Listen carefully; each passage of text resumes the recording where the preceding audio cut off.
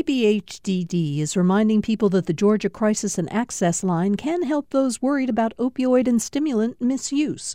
The toll-free number is online and is active 24/7. More information at opioidresponse.info. Welcome to the Georgia Today podcast from GPB News. Today is Friday, March 24th. I'm Peter Biello.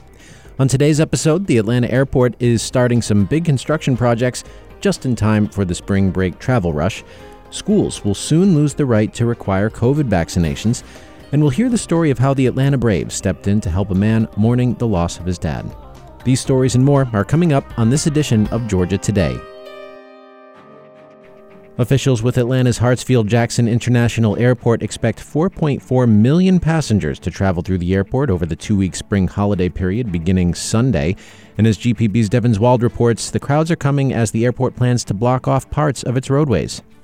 Beginning late Monday, March 27th, all north lower level lanes will be closed for 72 hours for work on the parking deck renewal project. Andrew Gobiel, spokesperson for Hartsfield-Jackson, asks travelers to prepare in advance by going to atl.com. So if you're driving into the airport and you haven't been here for a while, obviously we're undergoing some construction in our parking structures, so we want you to go to the website where we will provide the latest information. He says travelers can find information on parking options, security wait times, and even concession options at the airport website. For GPB News, I'm Devin Wald. The Georgia House gave final approval to a bill that would block any COVID-19 vaccine requirement by public schools, state agencies, or local governments. Representatives voted 99 to 69 yesterday. Supporters say it should be an individual choice. Opponents warn lawmakers are tying the hands of government in a future pandemic. They also warn supporters are contributing to falsehoods that are driving down vaccination rates for all diseases. The measure now goes to Governor Brian Kemp. Atlanta Mayor Andre Dickens announced the members for his new community task force providing input on the Public Safety Training Center. And as GPB's Amanda Andrews explains, more than 40 people were selected. The new task force will start meeting in April to discuss 4 key issues: parks and green space, repurposing the Atlanta prison farm site, sustainability, and first responder training curriculum. Their recommendations will supplement input from the Community Stakeholder Advisory Committee. An initial set of recommendations is expected by July, but the group does not have the power to stop the project. The task force comes after months of major protests and arrests on land and parks near the site.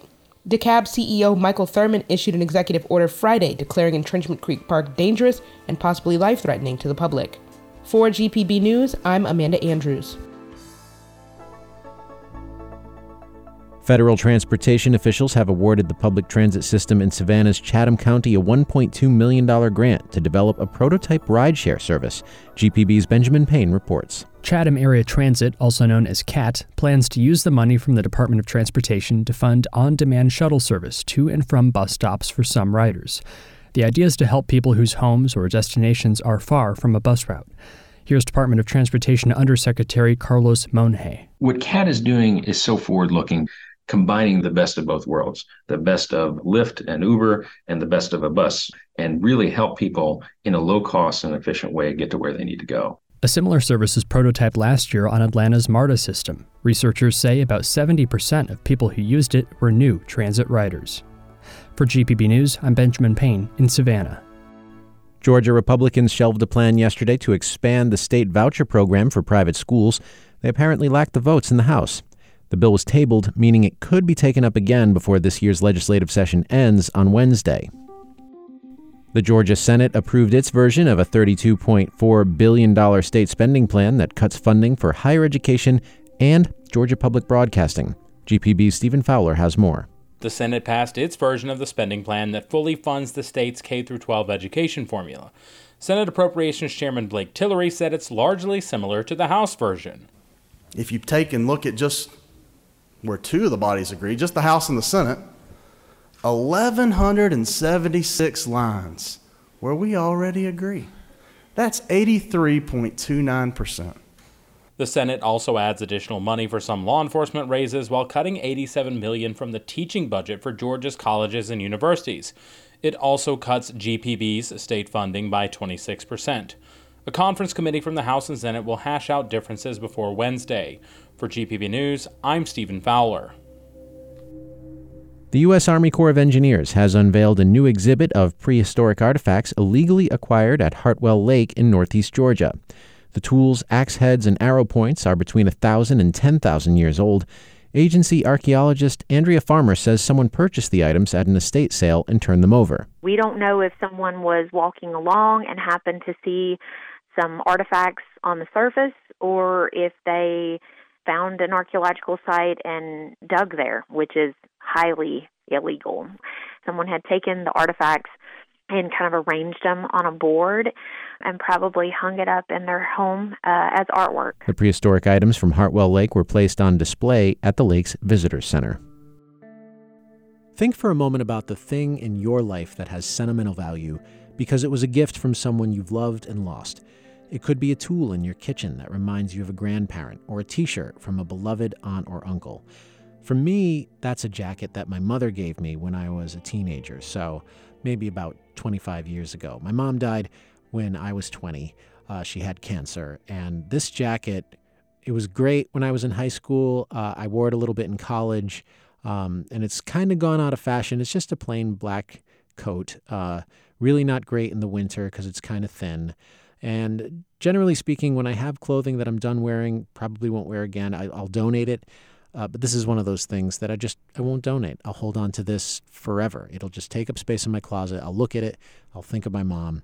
It's that kind of thing. You might have something like that in your life. For Ryan Douglas of Lawrenceville, Georgia, just outside Atlanta, it was an Atlanta Braves baseball cap. His dad bought it for him. Joe Douglas lived in Brunswick, about 5 hours away from Ryan.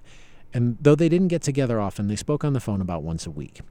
One day, a few years ago, Joe came up and they went to a Braves game together. I guess it was around the middle of the game. We grabbed something to eat. We're walking around, and he was like, just pick out a hat, and I'll get it for you. So I picked out the one I liked. It was a fitted royal blue hat with a lowercase a vintage design with a little feather on the side. Ryan says he wore it all the time. His dad got one, too. Then, in August 2021, Joe Douglas died of a heart attack in his sleep. I have the normal regrets, wish I would have called more, wish I would have had more time together with him. And the hat took on more significance. After he passed, it was one of the tangible connections I had to him, because it was something I could hold and something I used every day, and I could touch and see it. Then, a few weeks ago, he and his wife, Sarah, went on a day trip to a resort in East Georgia. He didn't notice he'd left the hat behind until he got home. He called the resort, but they couldn't find it. It was a loss on top of a loss. I just felt so bad and horrible for him. That's Sarah. I knew that he was still working on dealing with his dad's death, even though it was a few years ago, and I just hated to see him sad about something else that would remind him of his dad. So she reached out to the Atlanta Braves, told them about Ryan's special hat, and asked about buying a replacement. The one she bought came close to the original design. She knew it wouldn't be the same, but she wanted it anyway. Because I thought maybe if it came from the Braves, it would, have a little bit more meaning. Then, to their surprise, the Braves responded. They sent the fitted hat Sarah ordered, plus 2 others, along with a handwritten note. It says, "Hi, Ryan. We are so sorry to hear about your cherished hat. While we know these hats will not ever compare to the one you had, we wanted you to know that the Braves are always with you. Sincerely, your Atlanta Braves." Ryan was touched by the gesture. He posted a photo of the hats and the note to the Braves subreddit. I think somebody in the Reddit thread said, a win for the Braves, World Series champ life.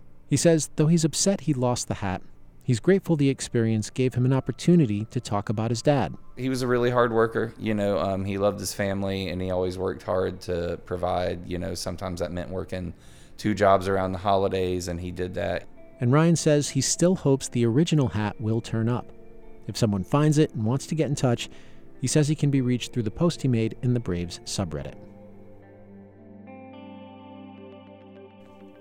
Georgia College and State University today opened a $3.5 million visitor center at the farm once home to Georgia writer Flannery O'Connor. The Interpretive Center at Andalusia Farm, just north of Milledgeville, is the culmination of decades of work by O'Connor fans. The college's Historic Museum's director, Matt Davis, says it's a giant step in restoring the site where O'Connor wrote most of her works before she died in 1964. During her lifetime, she would write 2 novels, 34 short stories, and over 100 literary critiques, which continue to be not only influential but inspirational to many individuals in all walks of life. The center's ribbon cutting this morning came a day before O'Connor's birthday celebration. Born on March 25, 1925, she later defined Southern Gothic literature in stories like A Good Man is Hard to Find and Wise Blood. And that is it for this edition of Georgia Today. Thank you so much for tuning in.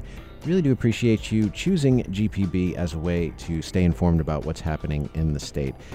Just a quick check on the weather this weekend. There might be a little bit of rain here and there in some parts of Georgia over the weekend, but for the most part, it looks like it's going to be sunny and warm. Atlanta's got highs in the upper 70s. I've been keeping an eye on Sunday in particular because that's the day my recreational baseball league is planning on having a game. So I'm looking forward to that, and I'm looking forward to being back with you on Monday as well. I'm going to be sore. That's just what happens when you play baseball at my age, but that does not mean I can't give you the news through Georgia Today. So the best way to remember to come back to us on Monday is to subscribe to this podcast. You knew I was going to get to the subscription part, right? Subscribe to this podcast. We'll be there for you on Monday and every weekday afternoon. If you've got feedback, we'd love to hear it. Send us an email. The address is georgiatoday@gpb.org. And if you like this podcast, leave a review. It helps other people find it. I'm Peter Biello. Thank you again for listening, and have a great weekend.